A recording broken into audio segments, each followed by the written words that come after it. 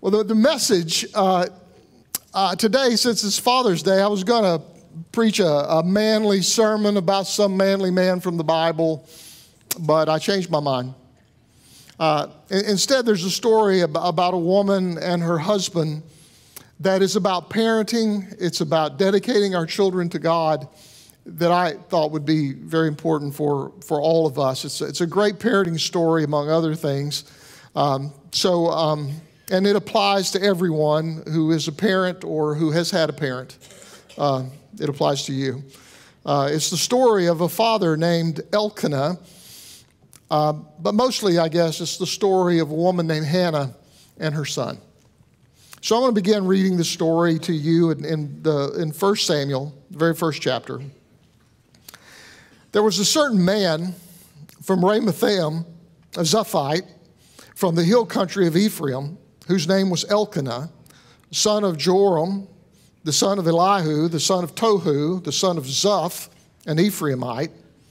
He had two wives. One was called Hannah, and the other Peninnah. And Peninnah had children, but Hannah had none. Year after year, this man went up from his own town to worship and sacrifice to the Lord Almighty at Shiloh, where Hophni and Phinehas, the two sons of Eli, were priests of the Lord.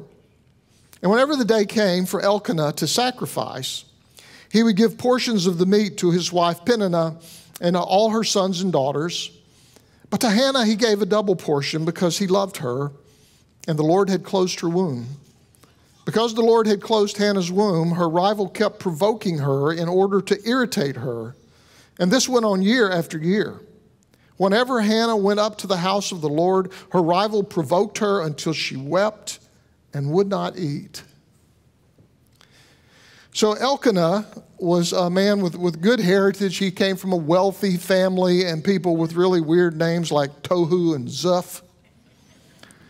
And I have to tell you that this week as I was writing this sermon, it drove the spell check on my computer crazy. But Elkanah was faithful to God. Every year he made the pilgrimage to Shiloh, which was where the ark was kept. And this was before there was a temple. And so the ark was believed to be the place where you would find the presence of God. And so the ark was in Shiloh. And this is not Noah's ark. This was the ark of the covenant, the Raiders of the Lost Ark. That ark was at Shiloh. And that's where people would go to worship God once a year on this big pilgrimage. And Elkanah had two wives. One was named Peninnah, which means pearl. The other wife was named Hannah, which means grace. And Pearl had several children, but Hannah didn't have any.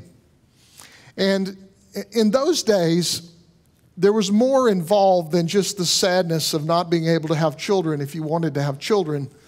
In those days, that was considered the duty of the wife, was to provide children. And so Hannah also saw herself as less than others. But Elkanah loved Hannah. As a matter of fact, he loved Hannah more than Pearl. And so he tried to make Hannah happy. And Pearl, of course, resented the fact that he loved Hannah more than her. And so she did everything she could to make Hannah miserable. She was always showing pictures of her children and bragging and doing all this kind of stuff until Hannah would get so upset that she would just cry and not eat. And that's where we find ourselves this morning. That's the background of our story of just one more happy biblical family. Now listen to verse 8. Her husband Elkanah would say to her, Hannah, why are you weeping? Why don't you eat? Why are you downhearted? Don't I mean more to you than 10 sons? Now I want to talk to the men for just a minute. Ladies, you can talk among yourselves if you want. But here is a really important biblical lesson for us guys.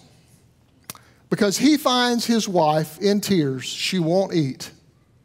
And he wants to comfort her as we often do. But he didn't know how, and he blew it, as we often do. And so, guys, this is an important life lesson, marriage lesson from the Bible.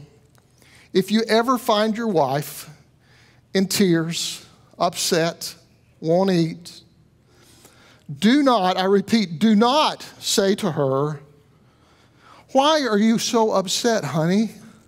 After all, you've got me.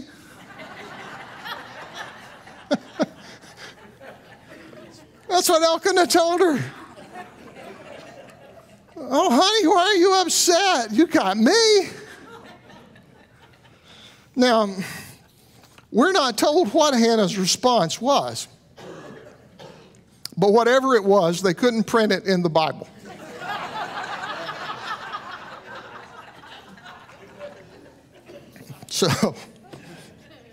So when they got to Shiloh, Hannah went to the tabernacle, and it was a tent, basically, where the Ark of the Covenant was kept inside. And she knelt outside, and she prayed, and she wept, and she prayed, and she poured out her heart to God, asking that God would bless her with a child. And Eli, who was the head priest, he saw her praying, and she was praying with such passion that Eli thought she was drunk. And he went over to her and started getting on to her for coming to the ark, the temple, the tabernacle drunk. And she told him, she said, she's not drunk. She's just pouring her heart out to God. And when she told Eli that, Eli told her that God had heard her prayer. And so Hannah went away. And then 9 months later, Hannah was the mother of a son. And she named him Samuel. And it's hard, it's not hard to imagine how much she loved that boy. And she understood something that each of us who are blessed enough to be parents should never forget, that every single child is a gift from God. It's not the result of a random biological function. Every child is a gift of God. So down in verse 21, when her husband Elkanah went up with all of his family to offer the annual sacrifice to the Lord and fulfill his vow, Hannah did not go. She said to her husband, after the boy is weaned, I will take him and present him before the Lord, and he will live there always. There's so much pathos in these verses. It was time to go back to Shiloh for the annual sacrifice, and Hannah didn't want to go. Elkanah thought it was time to take Samuel and give him over to Eli like they had promised, but Hannah didn't want to, and she said, wait till he's weaned, and then we'll bring him to the priest. And in the Middle East in those days, children were weaned at about 2 to 3 years of age.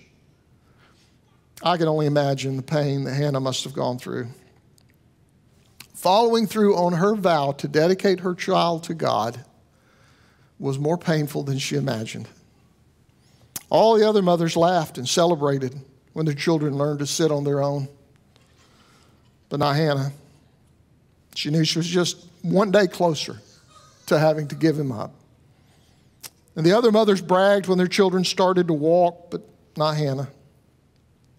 And along with joy as his first steps came, along with the joy of saying his first words, it reminded her that she would just have to teach him to say goodbye. It's easy for us to say we want to dedicate our children to God.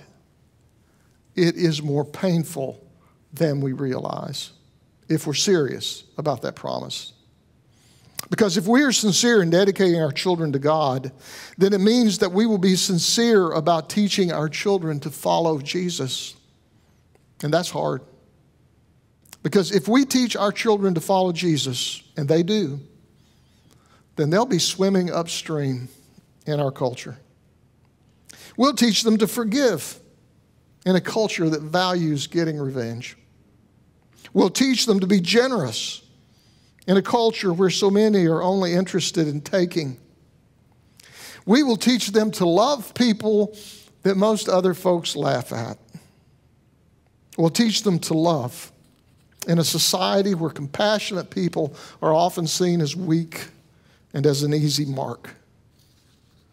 We'll teach them to love God with all their mind in a culture that gleefully rejects the truth and facts in exchange for their own tribal narrative. We'll teach them to love and care for the least of these in a culture that worships wealth and power. And if they seriously follow Jesus, it will cause them pain and difficulty, like it does for any of us. But it's the best life I know. It's the life God created us to live. And in that struggle, we develop the character that God wants us to have. And from that character, we live into a joy that nothing else can provide.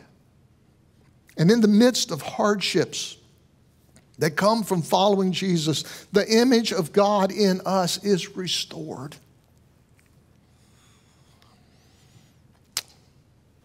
Do what seems best to you, her husband Elkanah told her. Stay here until you've weaned him. Only may the Lord make good his word. So the woman stayed home and she nursed her son until she had weaned him. And after he was weaned, she took the boy with her, young as he was, along with a 3-year-old bull, an ephah of flour and a skin of wine, and brought them to the house of the Lord at Shiloh. And when the bull had been sacrificed, they brought the boy to Eli. And she said to him, "Pardon me, my Lord, as surely as you live, I am the woman who stood there beside you praying to the Lord. I prayed for this child, and the Lord has granted to me what I ask of him. And so now I give him to the Lord. For his whole life he will be given over to the Lord." And he worshiped the Lord there. So Elkanah was a partner with Hannah in keeping this vow. As her husband in those days, he had the right to veto any vow that his wife made, even a vow to God. He could veto it. But he didn't, because they were in this together. And he and Hannah were both faithful to keep their word. And by the way, this boy Samuel turned out to be pretty big news in Israel. So she arrived at Shiloh and she turned young Samuel over to Eli. And Hannah said 2 things. The first thing she said is, "I prayed for this child." To dedicate our children to God means to pray for them. When they're young and at home, it means we pray with them and we teach them how to pray. And when they get older and leave home, it means we keep right on praying for them. Every single day, we pray. We never stop praying. And then Hannah said, "So now I give him to the Lord." Hannah fulfilled her vow. Samuel came as a gift from God to her. And now she cared for him as best as she knew how. That's all God asks of any of us. Each child is given to us as a gift. And God knows when they're given to us, we don't know what we're doing. I remember when our first child was born, and it was time to leave the hospital, and they handed that little girl to Cindy and I and showed us the door. And I was thinking, you can't be serious. You can't send us home with this baby. We have no idea what we're doing. Now, I had a little more confidence with the next 2, but I was still always a little nervous. You know, when Cindy and I got married, I had 3 theories on parenting, but no children. Now I have 3 adult children and no theories left. Children are a gift. They're a gift from God. We love them as best we can.